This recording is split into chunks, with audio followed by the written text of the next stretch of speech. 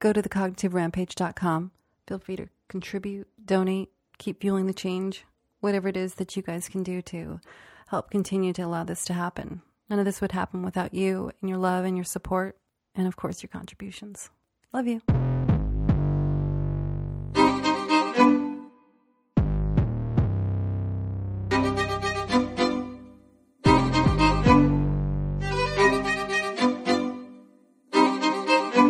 The Cognitive Rampage, a scientific approach to self-discovery, change, and life optimization, is now available on Amazon. What I do in the book is I fuse the latest research from the cognitive, behavioral, social, environmental, and biological sciences. It's not just motivational fluff and wordplay. Now, I do talk about my own story, so there's some kind of inspiration in there, but I'm not just spinning words and hyping you up with motivational fluff. Whether you need a life change, simply enjoy self-exploration and optimization, want to discover new hidden passions, or reduce the life-altering effects of toil, anxiety, depression, all of those issues, this book is for you. This book is not a cookie-cutter method of steps to follow. You'll customize the scientific framework with your own personal beliefs to build your authentic change. That way you assimilate it faster and quicker. It's not just copying my beliefs and telling you step one, step two. These will come from your beliefs as how you extend and build the foundation upon this framework. You'll use this framework throughout your whole life, through every change, and through every age. These are not empty words of motivational spin. This book is an experience. The Cognitive Rampage is based in science and is built from your beliefs. It's a path to help you unleash your desired change. You can apply this method on your own with no harmful side effects. Welcome to Cognitive Rampage Podcast. Hope you're taking care of you. Hope you're living your cognitive rampage. Back-to-back podcast posts of interviews of other podcasts I was on, talking a lot about mental health and addiction. On this interview, I was on the Young Justice podcast, created, hosted, cultivated, expanded by Mr. Zach Rhoads. Zach Rhoads and I got connected through a mentor of his, I would believe, definitely a mentor of mine, Dr. Stanton Peele. They are working closely together, actually, on a book right now. I don't know if I'm supposed to say that, but it's out there now, boys. Sorry. But Zach and I got acquainted. He reached out to me after hearing Stanton's first appearance on the podcast. And we reference, actually, Stanton coming on the podcast recently, as you'll hear on this interview. But we've already posted that one. That was episode 183. I enjoyed that one immensely, talking to such a great mind in addiction. But Zach Rhoads is another young, great mind who is expanding a lot of research and digging in and adding to it himself and expanding a lot of different thoughts and theories and research from disagreeing parties into the mixture on his podcast and the people he has on as well. But I thoroughly enjoyed chatting with Zach. He asked a few left field questions that I wasn't ready for. I'd say I squirreled us off a few times, but that's what I do, I guess, in the Cognitive Rampage. But it was an honor and a pleasure, and it was kind for Zach to reach out and invite me to be on the show. But this is my interview on the Young Justice podcast, hosted by Zach Rhoads. Hey everybody, welcome to the Young Justice Podcast. This is Zach Rhoads. Today's show is brought to you by Audible. At one point I thought the show was going to be a few episodes, then done. That's not the case. I think I'm going to go on into the indefinite future. I don't see myself stopping anytime soon, and I really want to continue doing it for free. In fact, I should say that differently. It is non-negotiable that I will continue doing the show for free, and I want to do it without begging for money. So one thing you can do to help me out with that, I just want to be fully transparent. I don't want to try to gimmick anybody out of any money or anything like that. So I'm not going to ask for donations, and I have linked up with Audible. They sponsor me. One thing you can do is check out audibletrial.com/youngjustice. That's my Audible link. And if it's of interest, do the 30-day free trial. Again, that's audibletrial.com/youngjustice. Every time somebody does the 30-day trial, the show gets a kickback. And I can use that money to pay for the hard-earned work of Zach DeFranco, the sound engineer.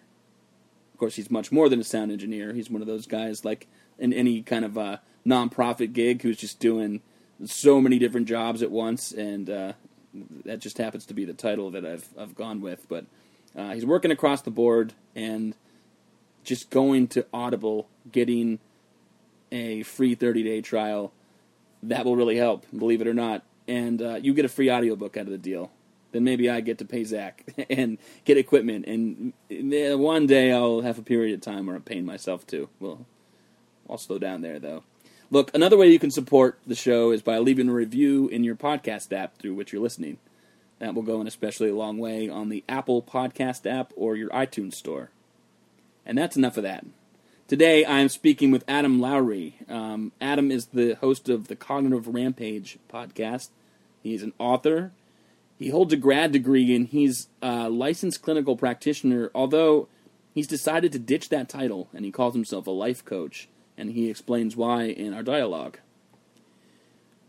I learned a lot about Adam when he hosted an interview with Stanton Peele. If you're a new listener and happen not to know Stanton, Stanton is a pioneer in the addiction field, to say the least. And he's also a colleague, and he's a per diem co-host on my program, sort of a resident expert type of thing.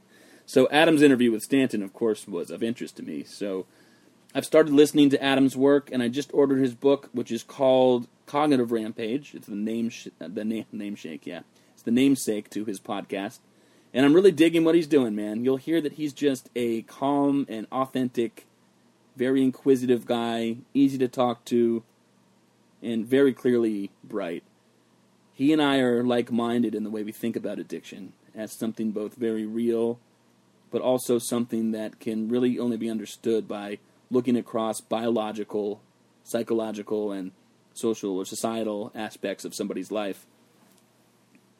So we talk a lot about that and just kind of his background and how he got to where he is. It's really interesting. It really, most of it's in line with what I do. We talk about a few things I don't really know much about, just because we didn't have time to get into it. But one is a style of work that he has invented, sort of I don't know if he calls it a therapy, he might not, but sort of this kind of psychological work that he's done, and I don't really know about it. It sounds like an offshoot of more general cognitive behavior therapy, but maybe that's something that I will learn more about when I get his book. And he's writing a new book right now about what he calls athlete's depression, which of course is just kind of honing in on one of the very many ways a person can become depressed or out of touch with their lives. But all of this to say, he's just a clearly innovative guy. He's doing so much good in the world. He's come from a point of being an athlete in school to being lost out in the real world, doing, kind of violent and, as he said, street stuff, as he calls it. You can check him out now that he's doing all these amazing things. Check him out at adamlowry.com. That's Lowery. And check out the podcast as well, called Cognitive Rampage. You'll notice that the sound is much clearer, much better in this talk than others, and that is a function of Zach DeFranco. So thank you, Zach, and the sound is going to continue to improve as we accrue new equipment. So remember that just by signing on for 30 days on Audible, that's going to go a long way in getting the sound gear that we need. Plus, you get a free audiobook out of the deal. Again, that link is audibletrial.com/youngjustice. And folks, I am going to shut up now. Without further preamble, I give you Adam Lowry. Living the high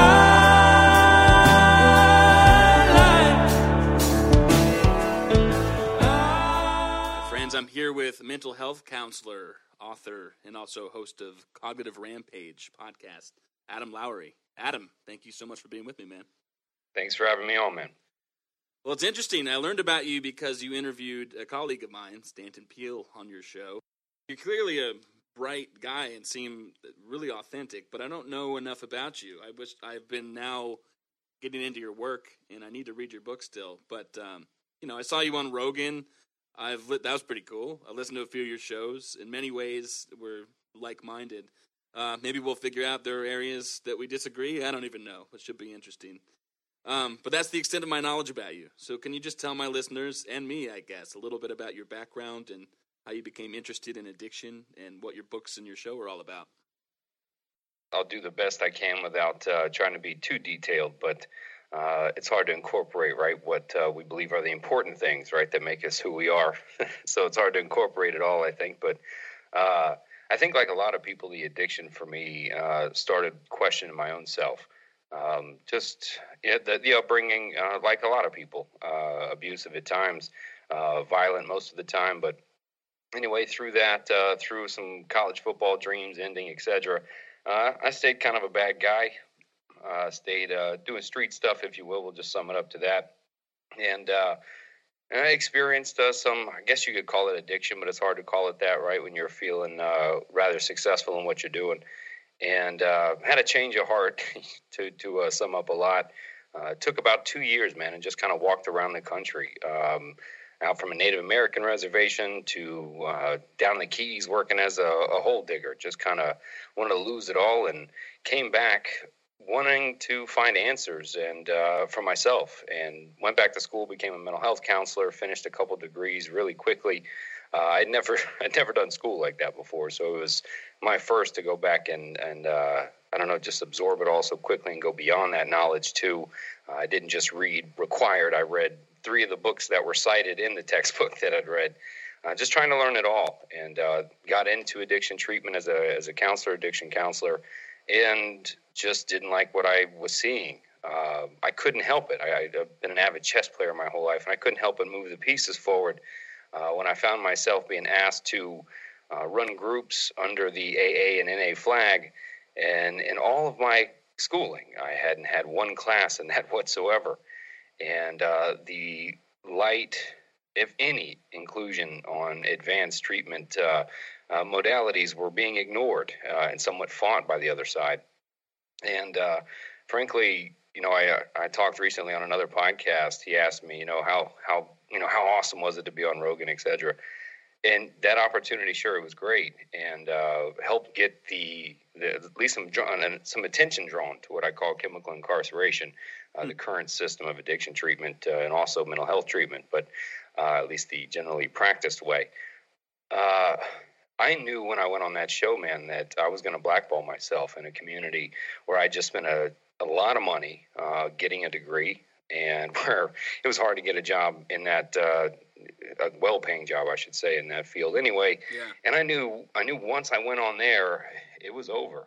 And sure enough, the minute I got off of Rogan, before I could even leave LA, I was let go from both of my positions that I had the next day. What did they say? They called you and said, all right, you're done? Yeah, the director of one, I think I've named it a few times on my podcast, but I'll leave it out now. The actual director guy called me himself and was dancing around some sort of incomplete application process and was referring to HR. They had found a policy because something was written wrong on an application process that they had to dismiss or restart the hiring process, and they just happen not to be rehiring right now. Oh, isn't that interesting? Dude, I walked him, like Bill Burr talks about salespeople, getting no customer service. Well, why is that? I just kept walking him around in circles, and he wouldn't admit it. And it wasn't shortly thereafter, the other place that was just opening what they called a new approach to addiction called me as well, and no longer was in need of my services. So, you see it on 2 different ends, right, on rather the perception. And that actually... That rippled into my personal life too, man. Being on Rogan and announcing that and blackballing my career, etc. So, but it made me go, okay, that's how we're going to play. All right, I was trying to be nice, and now I said, now we're calling everybody out. We're pointing out the system, the truths, the flaws, and I went full rampage, man, full cognitive rampage on them. Good for you. Now, I want to get into cognitive rampage, how you use that term. It's the name of your book and what that means. But you were somewhere, you don't want to name the place, but it was in Florida, right? There's a rehab center in Florida that you were working? A children's facility, actually, dual diagnosis facility. Interesting. So you said that you were appalled by kind of the systems that were going on there and tactics that they used. Just you named just a few of those things. What do you mean by? I think you called it chemical incarceration. Well, yeah, it was referred to basically exchanging one drug for another. Let me get you off the street drug and take our prescription drugs as the direct treatment, without proper observation, length of time, full diagnosis. Medicare days really depicted more the treatment than anything else, how many days you had left, how many you earned. A good story, I think, that sums it up is one of my second to last days. I was approached by a higher up. Now, my direct supervisor is a man I love very much, but he couldn't do anything. Long story short, the big head guy on campus comes down to me and is upset because I haven't discharged this patient that's out of days. They've given him 24 hours extra, etc. Now, mind you, the same patient 6 months ago, because he had days, would not discharge or do other things. But now that he has limited days, he had no discharge set up. We couldn't find him a safe place, etc. At least the things you can control as a counselor.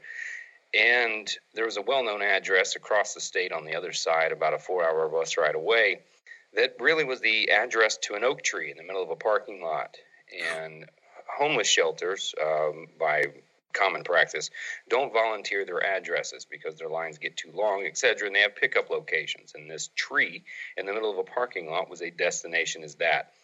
Well, I refused to discharge this patient to this location, and it was pretty much threatened to me that that's going to happen either way.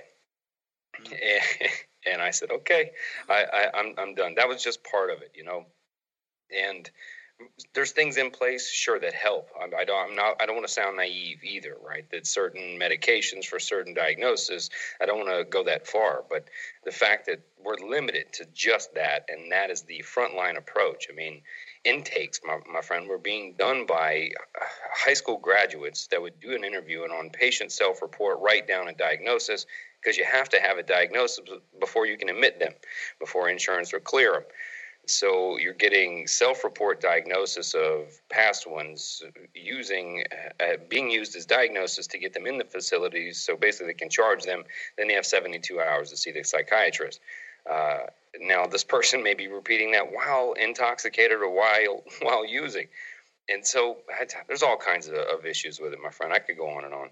Well, let me just parse it for a minute, because I think that you are, in your mind, being nuanced, and I know what you mean. But let me just, for people who have trouble parsing it themselves, because it's interesting, I get in the middle of this argument between, well, particularly, we'll say, Maya Solovitz and there's Stanton Peele.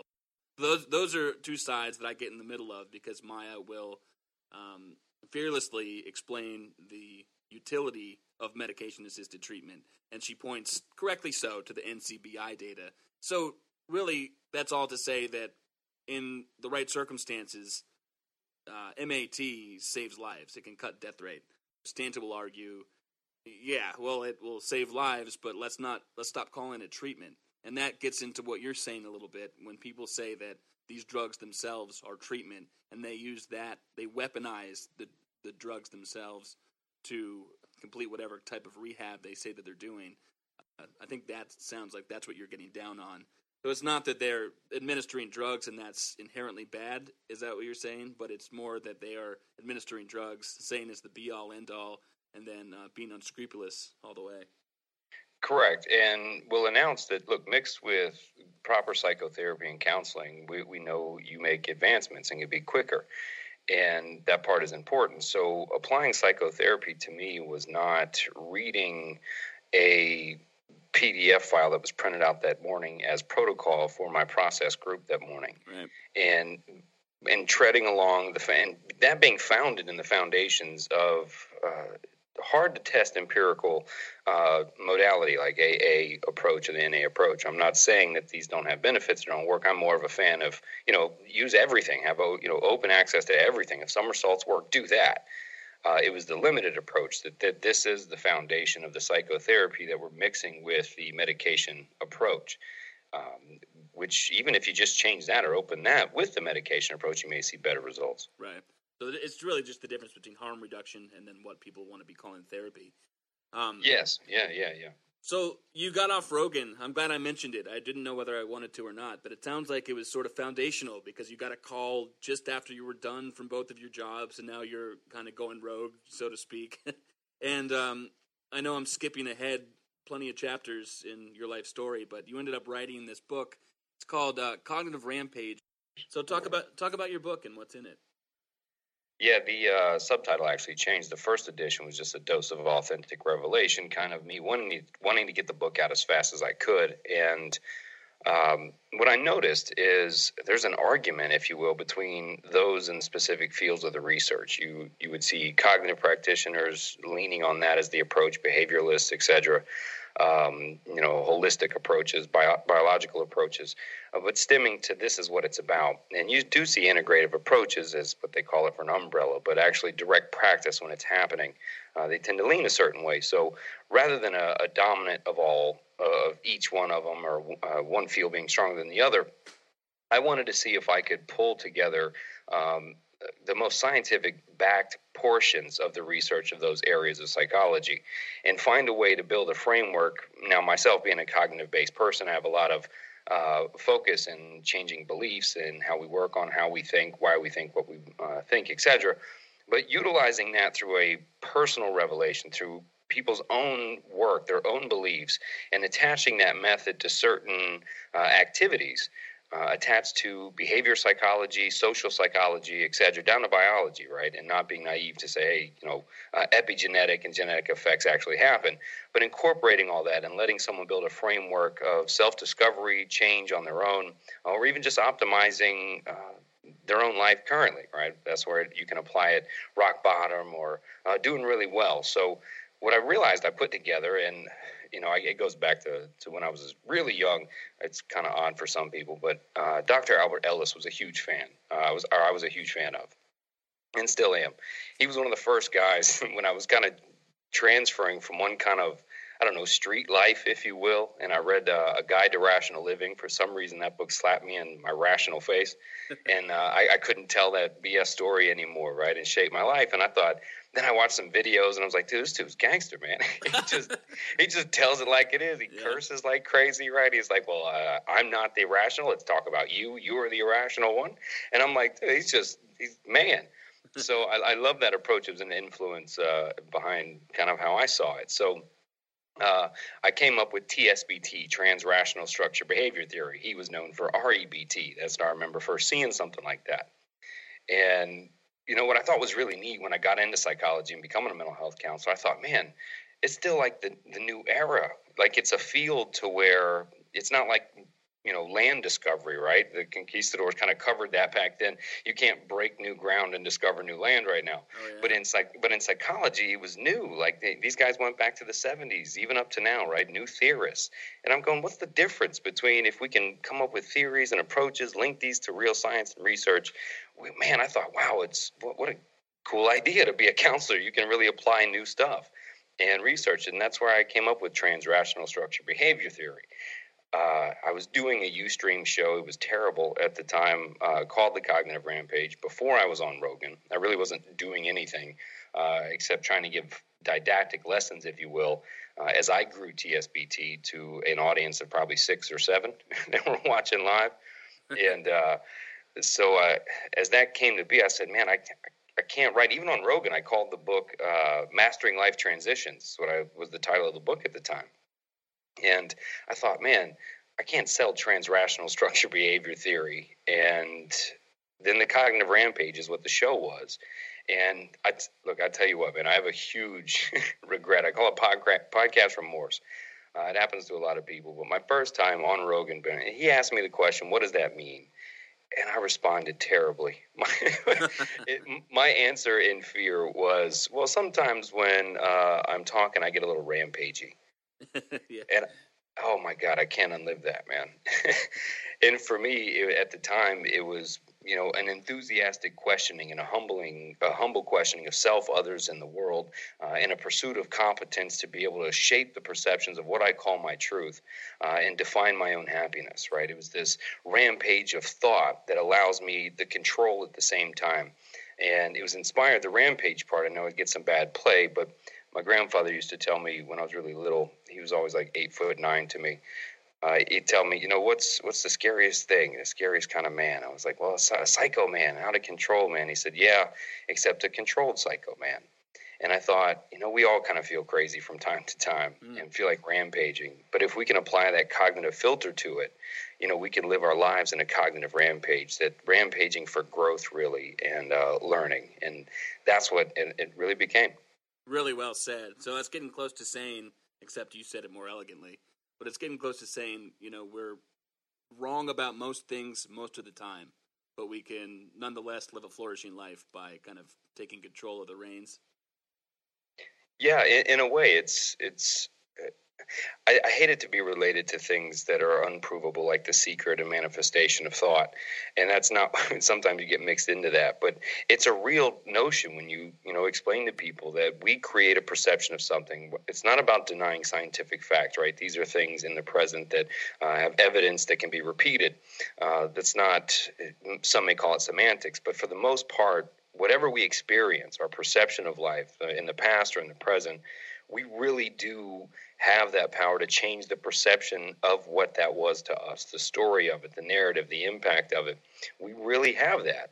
And it's amazing how much, we believe our experience of whatever it was to be true and to be, what it is. And we keep it powerful. And that's that cognitive approach. And it's difficult, man, for people to grasp that at first. That's kind of the first kick in the front door psychology of TCR, really, is can you accept that the truth here, at least in the physical world, not provable by science and repeated evidence, for the most part, you control that perception. And if you ride a roller coaster, and you tell me it wasn't scary, I ride it and I say it was, who's telling the truth? Yeah. And that's the front door that I think you have to kick in sometimes, that it's hard to do.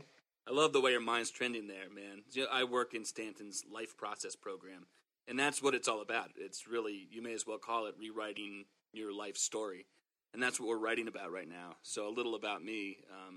We haven't been properly introduced, but I work in child development. So I'm a developmental specialist here in Vermont, and so that's why he and I got together, because we both sort of had an aha moment when talking to each other that our fields so intricately relate to each other. And both of us have this idea that we live life thinking that our story is one thing and can absolutely change it. Will you talk about how that worked for you? You don't have to get into too much detail because I know you kind of moved through it quickly. You said you were, as you say it, you were doing street stuff, and you made a transition from that to schooling to doing this thing you're so passionate about. Can you just tell, are there any stepping stones you could explain from how you got from one place to the other? Well, I think it was changing a belief, right? It was questioning my own narrative. Everything I wrote about, I tell my story in the beginning of the book, kind of briefly in one short chapter. And if you read along the book, what you'll see is kind of how I applied TSBT in my own life and kind of carved it out of that experience and being willing to question that. And look, I had painted enough reasons and irrationale in my story to continue with the reason I toted guns and moved shipments from Key West to Miami through Orlando, right? There's been in shootouts, right? There's things when something like that becomes your narrative of the story you tell, when it does depend on life and death, sometimes it is hard to change that story. But questioning that, and I think being willing to let go of all that was hard. And I think that's probably that was the hardest step for me, was that crossover and being willing to let go of all the things I thought I was supposed to be based on what I had been through, right? I could paint the story. We all do. Well, of course he's this. Look at the rap sheet. Or we could say, man, of course he's made it to this. Look at the rap sheet. And when you can change it like that, I think that was the hardest thing for me, is because the pain that came from the stories, the experiences, that pain felt real. And being able to let go of that pain and turn that more to thank God that happened to me rather than why God did that happen to me, I think was the first pivotal stone in the transformation. I love the way you're talking about it, because I've heard you before say that you had addictions, and even in the beginning of this talk you said, I guess you call it an addiction. But you are telling the story right now without using the word one time, and you're just kind of talking about your experiences and your perceptions, which I guess is your whole the whole thing you kind of do and live right now. It's like addiction. Brother, if you want to give me an addiction of anything at the time, Yeah. if someone needs to label that, it would be the adrenaline. Yeah. It would be trying to replace what I got playing college football and high school football, trying to replace that from a social connection standpoint to a, forgive the slang word, to a ride or die reference of you're really in this. That probably was something more I was chasing. And what came along with that was trying different substances, what I consider the human experience, right? Just experiencing certain substances, their effects, right? And with the environmental push, the people, places, things, everything that I was living with, the story, all of that combined is what was creating my symptom of addiction and violence and anger. And rather than focus on that, it was about a full transformation. It was forget the symptoms, forget why I'm even doing that. It was about changing all of those, and all of those are influential, from my biology to how I allowed my brain to think and giving it a different space at different time, that 2-year walkabout, to allow new neural pathways to develop, new ways of thinking to develop while I was just doing the reframing. A lot of people talk on social media. They've seemed to have grabbed onto the idea of reframing, and it sounds good, but that's not deep enough. Just changing around the words to sound better. Well, it sounds better, but if our beliefs are still rooted in, if our schemas and our neural pathways, the way and how we think, don't change, then you're kind of lying to yourself a little bit. Yeah, I love the way you're talking about it, man. This is great. So I was saying before that I was wondering what you were addicted to, and it sounds like now you've given me a good description of you. There were several involvements, behaviors, some substances, whatever it was, but you were chasing something that, you used to get some sort of rush, or you had something that was part of your life when you said you were playing college football, and it was missing, so you were behaving in a way that was compensatory for the things that you used to get. What I love about it is that you can't define it to one particular behavior or one particular drug, and I think that does a really good job of outlining the nature of addiction in general. Well, you'll appreciate this being a child development specialist. For me, the hypervigilance, the environment that I lived in my home from birth till my mom finally broke out and left, I think I was like 16, it was a state of hypervigilance the whole time. So at any minute, it would pop off in the house, man. And so if that happened, I was constantly like that.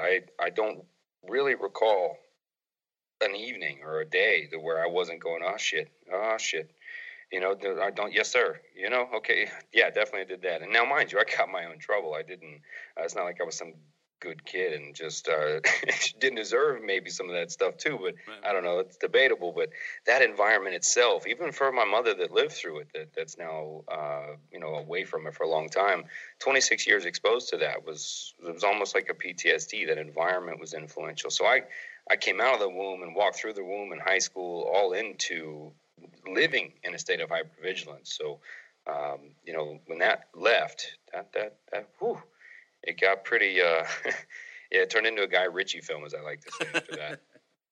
Well said.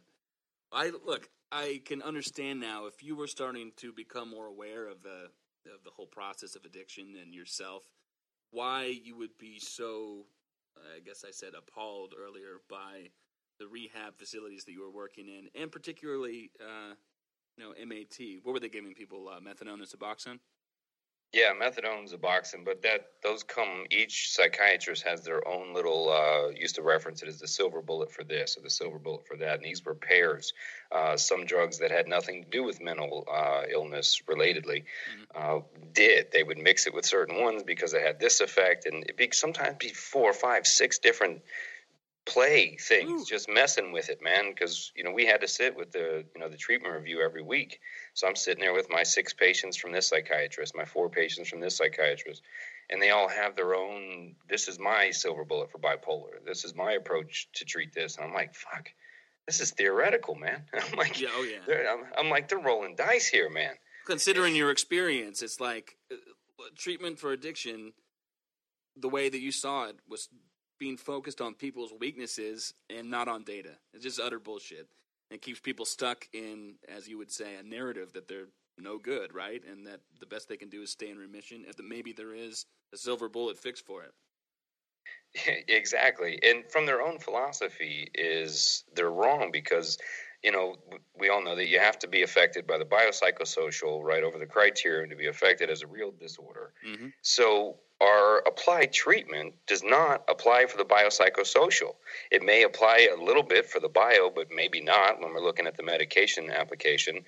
Now, the treatment that we're doing, well, one, it's not rational, or is it a real place where you are locked down? That's not jail, where people wake you up, make you go to group, hand you a nutritious meal, check your vitals, every 6 hours, give you smoke breaks, right? This isn't reality. In 30 to 60 days, and that reality is not the environmental change, and we know the epigenetic effect already. So we take people, we help their biology change for a little bit, sort of, but then not sure about the neurobiology, right? And then we give them a false environment, expecting change, and we have nothing to do with the social. We just hope that they'll change their social on their own, knowing the social, socioeconomic issues that impact being able to change environments, etc. And we offer them groups. Find groups to go meet with, and meet with the same people talking about the same things at the same places, opposite the foundation. So for me, I always like solutions. That's what TSBT was about. It's a equal approach to the cognitive, to the behavioral, to the social, through exercising their own beliefs, and that's what we're an offering. So we diagnose them on this scale, but then we don't offer help on all equal scale. So do you take on clients now? I do what I call mental training. Yeah. That's the legal thing that I can announce, right? In Florida, basically without licensure, all you really need to do is get the life coach and you get the liability and the coverage, right? You just don't call it counseling. I thought that's fine. I'd rather not call it that anyway. It had negative stigmas, I think, to it anyway. So mental training is something that I do see certain people about. You can book it online at adamyrie.com, but it's 1 hour of kicking your front door psychology, and it's about teaching it and not, I don't know how to sound, I'm trying to be PC, but I just ran into a lot of therapists and psychologists that surround knowing what they need to tell the person and hoping they'll be able to circle their way there because we don't want client dependence. Oh. Well, rather than doing something like that, I thought, man, what if I just teach them the tools that I use to come to that discernment? If I can say, well, I use these tools to process this, what if I just teach them the tools? That's what I used to do as an addiction counselor. I'd say, here's the tools, here's the ABCs, if you will, of cognitive approach, right? Do it yourself. Because that's what helped me. I was like, look, I'm not going to learn anything from a therapist. I got to go be one. Then I'll see what this is all about. Well, yeah. That was kind of my approach. So I wanted to teach people that way and saying, hey, you can use the same tools to decipher pretty quickly and make changes quickly on your own. Yeah, so, well, that sounds like a business model that engages the moral molecule for sure. That was I like that. A 180 from what you were used to, right? I'm now looking at the news and something that you were talking about a while ago when you were on Rogan. Sorry to keep coming back to that, but something that you had been talking about is how unscrupulous these rehab industries were. And I'm now seeing on the news, and I think they are in Florida, these places going down. One went down here too. That 600 people arrested almost. Multiple facilities in South Florida on both sides of the East and West Coast.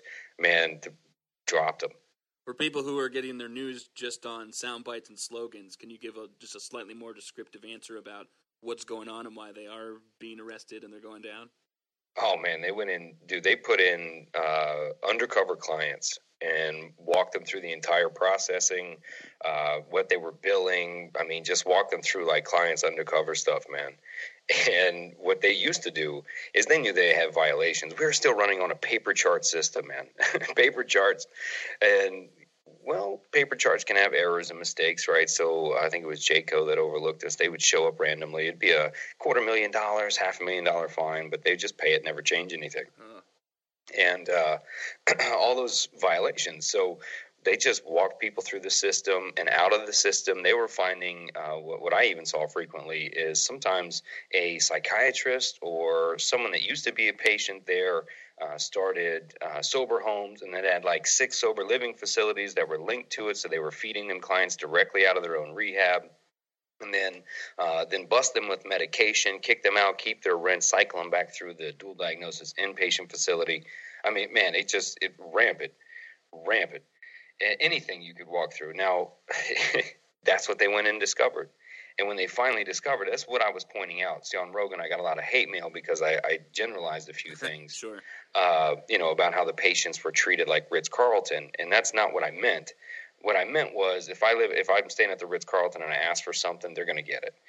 So any patient there, as long as you had days and Medicare was paying, man, you could switch psychiatrists. You could come to the counselor and say, oh, I don't like this therapist. I'm going to switch over to so-and-so therapist. And, man, them directors would be like, yeah, sure, no problem. Just stay here, whatever makes you comfortable. Just stay here and finish, and they'd be just insubordinate. But we couldn't do anything. Our hands were tied therapeutically because they had days, and they knew it. And that's what I meant. And not that it was the Ritz-Carlton. Some of these places are nasty, man. They got bed bugs. They can be gross, some of them. But it was a madhouse, man. And I just said, what are we doing here? Yeah, and it's not that people shouldn't get some of the things that they want. It's just that it looks like you're paying enough money, you have the right coverage, and you have days there, like you said. Then you ask for something, and you shall receive. So this is all sounding a lot like the best you get in these treatment centers is that you go there. It's a shitload of money, but maybe you're covered by insurance, and you stay there for, 28 days, I guess, but you were saying 30 to 60, and all insurance dependent, and mind you, I'm talking about Medicaid, Medicare funded facilities, not private or self pay, that like a Passages of Malibu, etc. Oh, I see. This is direct Medicaid, so it's really the government dollar paying for it, not necessarily their money paying for it. So you go there, you get time away, you get all the things that, maybe some places you get medication and, a nice place, or you meditate, you go to AA, all the things that you can get for free or really low cost that you're either paying for, or like you said, your insurance money is paying for, that we're paying through the government. That's the best case. And then the worst case is that you're going to a facility that's fraudulent and just, completely criminal. I don't like my spread there. No, and that's the shitty part, is I think I didn't represent the patients enough on Rogan in saying that's who I really felt for. Anybody would have told you that there are people wanting to transfer in my group. They saw I did it with a passion. I really gave a shit. And I think when you go through the system enough, you know who really gives a shit. And my heart went out to the therapist as well. They're struggling in the same system, being paid a salary, working 50, 60 hours over, doing their best, getting paid shit, get jaded 10, 15, 20 years later. When you have a 1% to 2% recovery rate, man, and when I realized my entire patient list had returned within 2 years, I'm going, what are we doing, right? We don't change anything. And for me, it was, my solution really, when people ask me, okay, so it sucks, at least it's something. I said, that's great, but we're talking about people's kids here and parents here. It's indiscriminate. It doesn't matter, right? I mean, you can just sprain your ankle. Doctor hands you something. Next thing you know, 4 months later, you're hanging out in rehab with us. Yeah. So it doesn't matter at this point.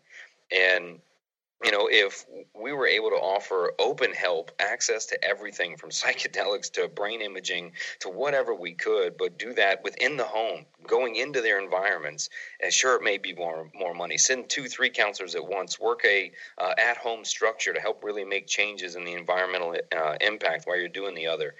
Sure, it may be more expensive up front, but in the long run, if you got a 1% to 2% recovery, these people are dying from our help, from our so-called treatment. They're dying.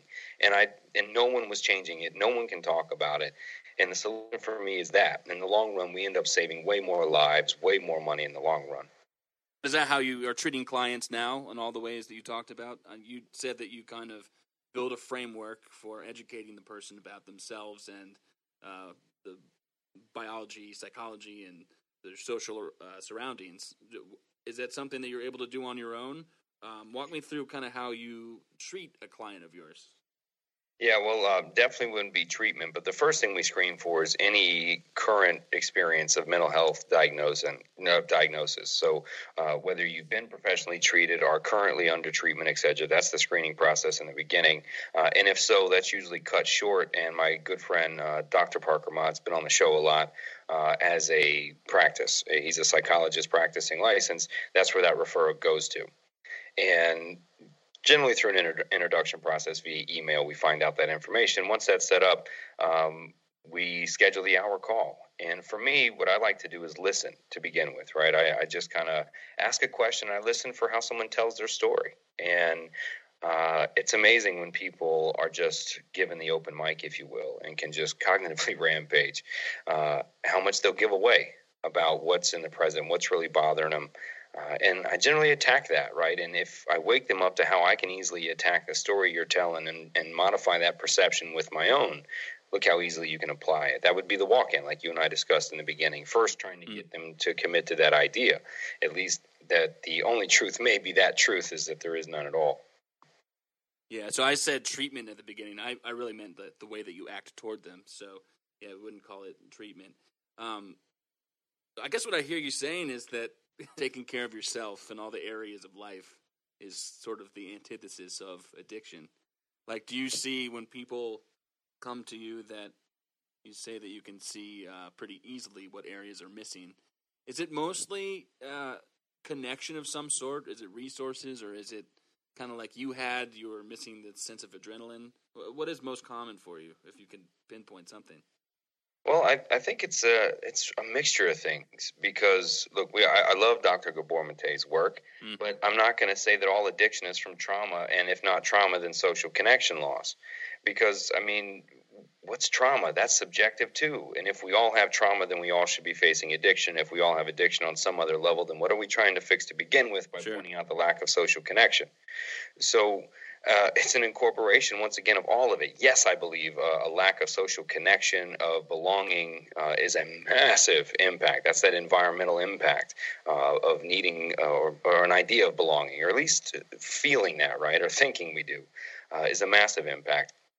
But trauma is another one. I would see that a lot, but half and half, I would say, in my treatment groups. Half did experience some trauma, but the other half, like I said, it was a sprained ankle or a hurt back that turned into one pill, that turned into 10, that turned into heroin. And then maybe they had a trauma along the way of that, right? So to pinpoint to say, hey, it's trauma that leads to it, a lack of this, it's social theory, that's the reason. It's trauma theory, that's the reason.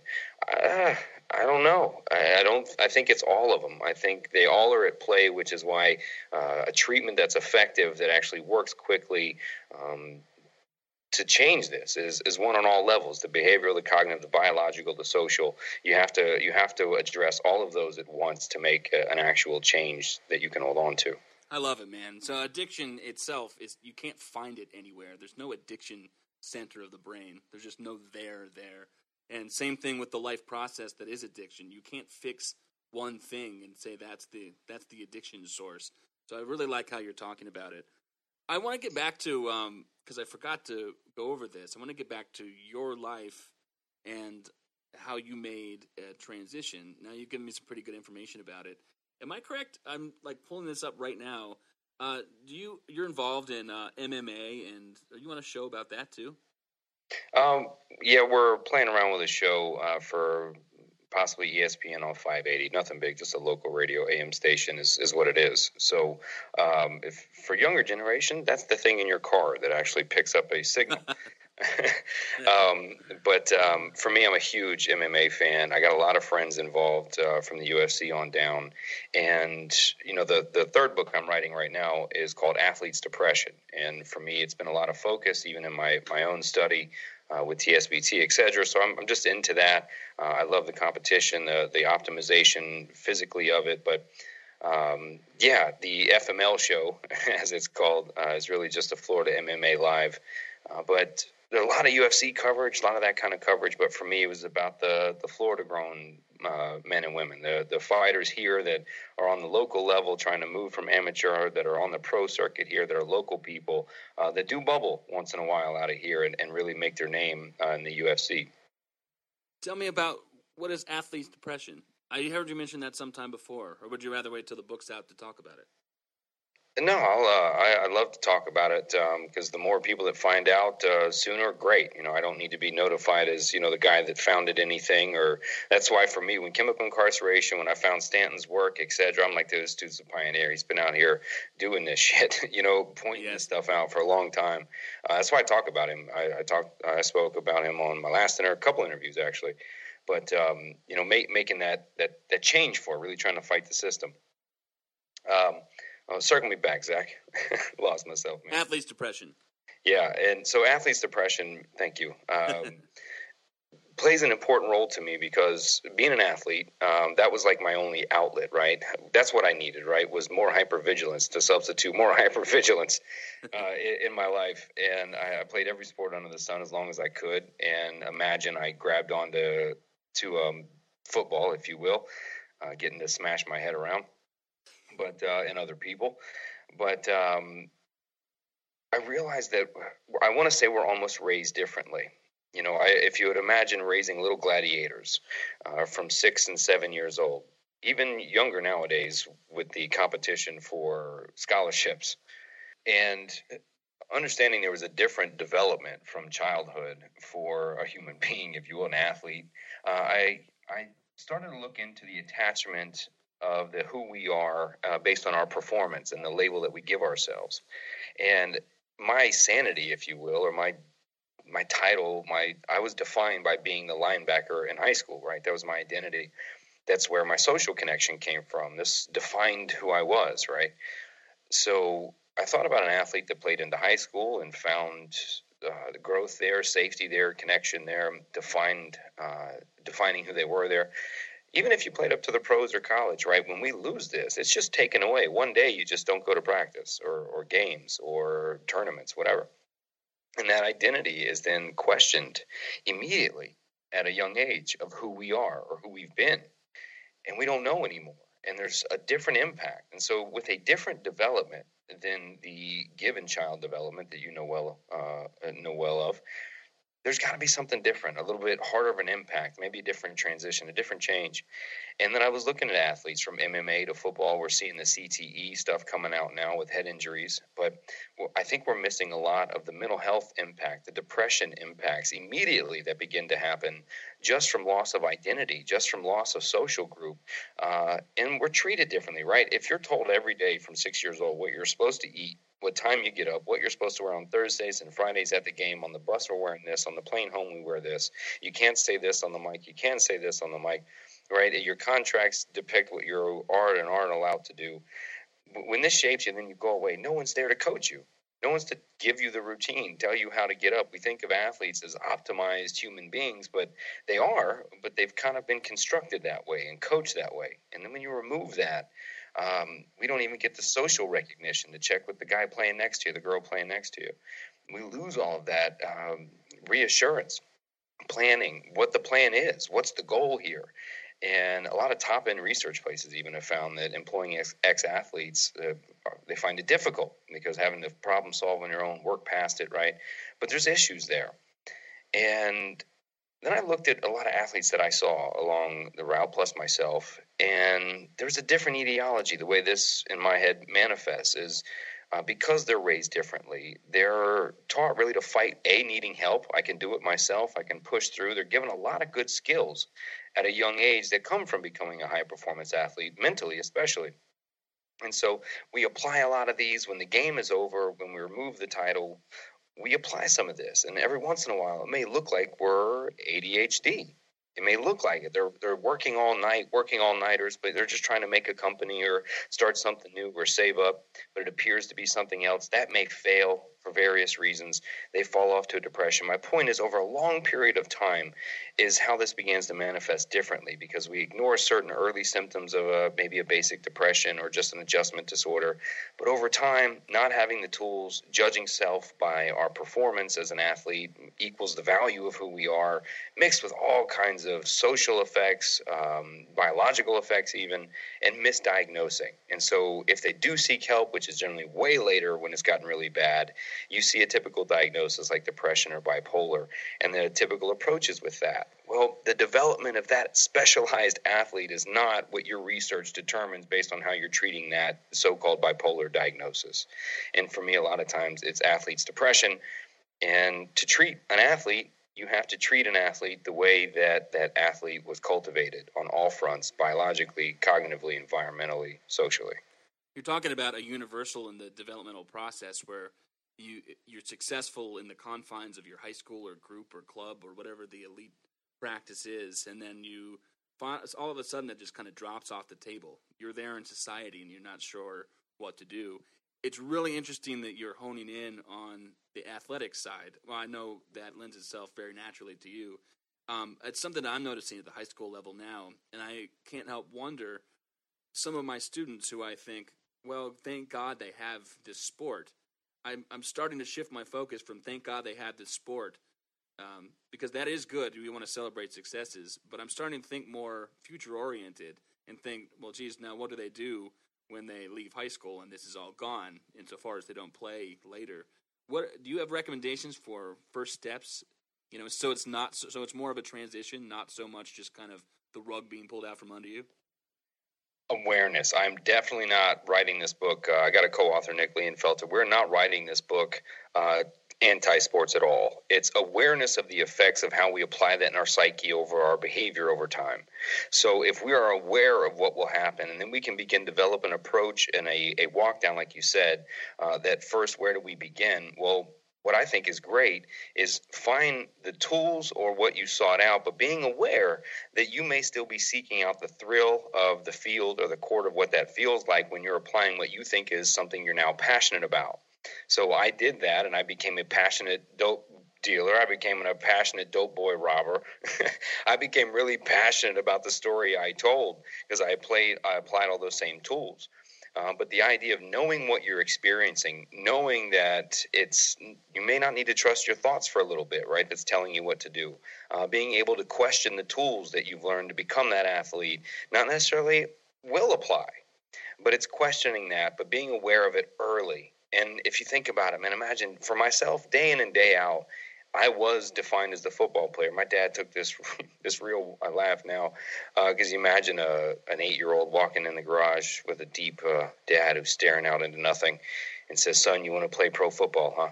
And I'm like, well, yeah, hell yeah. And then he goes, okay, do you know what that takes? Little do I know what the hell I'm signing up for, right? Ex-Green Beret boot camp is what I just signed up for. And that became my life, man, dude. My middle school was a terror.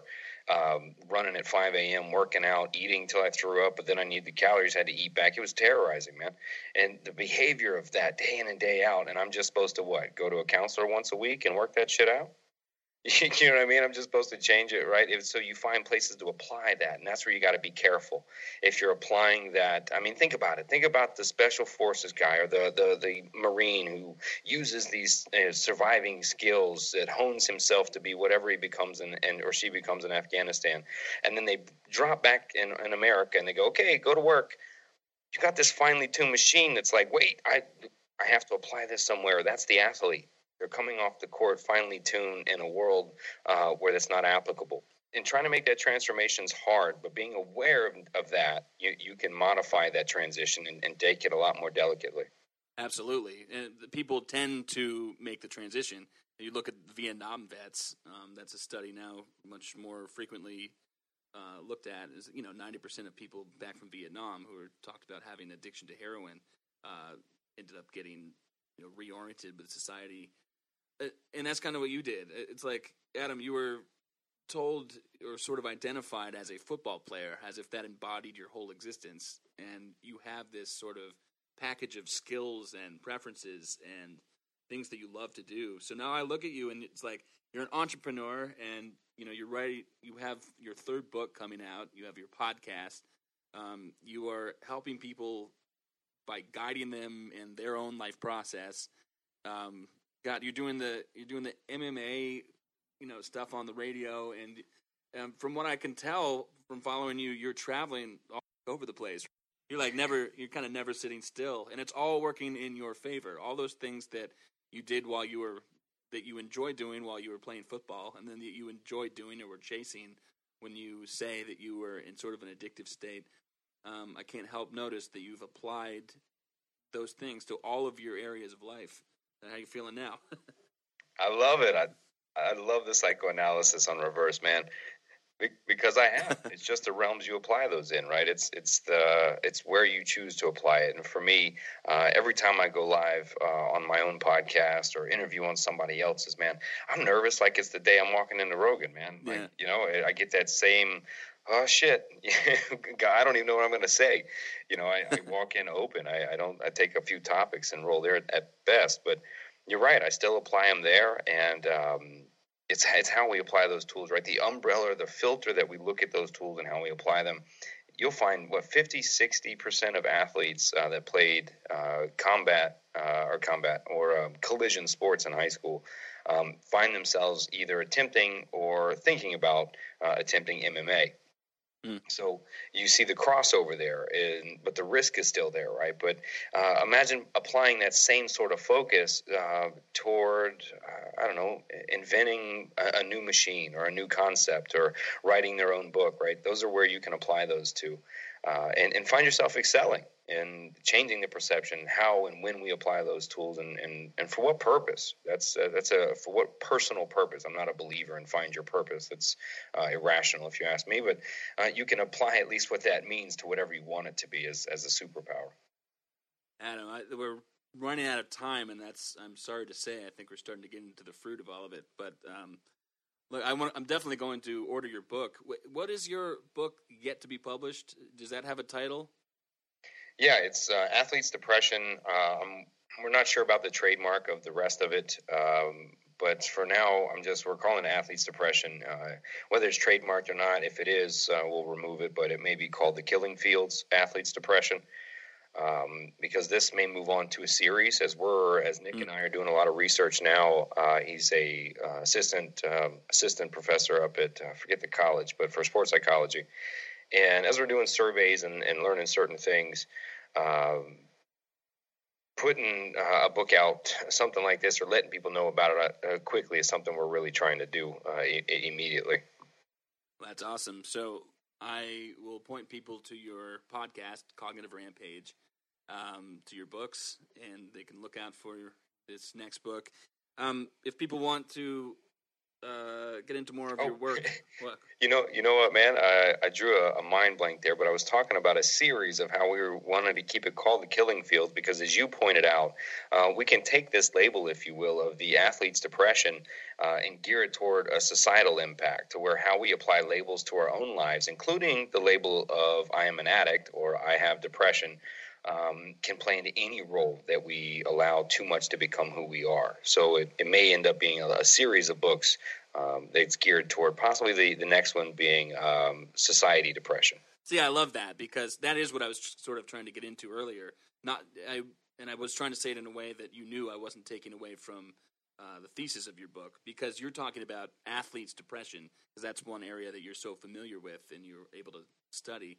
But yeah, you could sort of think of an infinite, almost, number of books that could be published about that, because you're embedded in a life area and you don't know where to go from there with your, preferences and everything. Yeah, man, it's stay-at-home parent depression. You know what I mean? Come on. Working parent depression, right? Overworking parent. I mean, apply it to any social role that we take on. And where I get into the specifics of the differences is actually the treatment methods applied toward that, because the environments are different, right? How they were raised, the development was different, unless they are athletes too. But that's where you really get into the little nuances of the differences, really, of treatment. That's right. I really like how you're not... See, this is where psychologists who want to make a buck can say this is the be-all, end-all. You can say, oh, athletes' depression, that's why everybody's addicted. You can pick out these little subfields. I like the way you're talking about it. You were saying that there are different ways in which people can feel isolated, or like they're not connected, or like they don't have the things that they need to be operating full steam, right? And it's you can break them into subgroups, but you're not saying that any one of those things is the most important. So I appreciate it, and I really do. I want my listeners to be directed toward your work, and I'm going to order your book right now. What is you're busy, so will you direct them to whatever your most salient projects are now? Yeah, everything is at cognitiverampage.com or adamlowry.com. That's LOWERY. I do a little bit on Twitter, not much. Everything's shared equally at some places, but I spend a lot more time on Facebook doing live videos. I call them Adam's Rampages or Cognitive Rampages on my Facebook page. I don't plan them. I randomly just get hit with something and go off for some time, but you can find those on YouTube as well. We broadcast the podcast. Every podcast is live, so no takebacks. Everything you're brave. you say is there. So, yeah, you can subscribe on YouTube, please. Subscribe on iTunes to the podcast. If you're subscribed on YouTube, you'll be notified when we go live.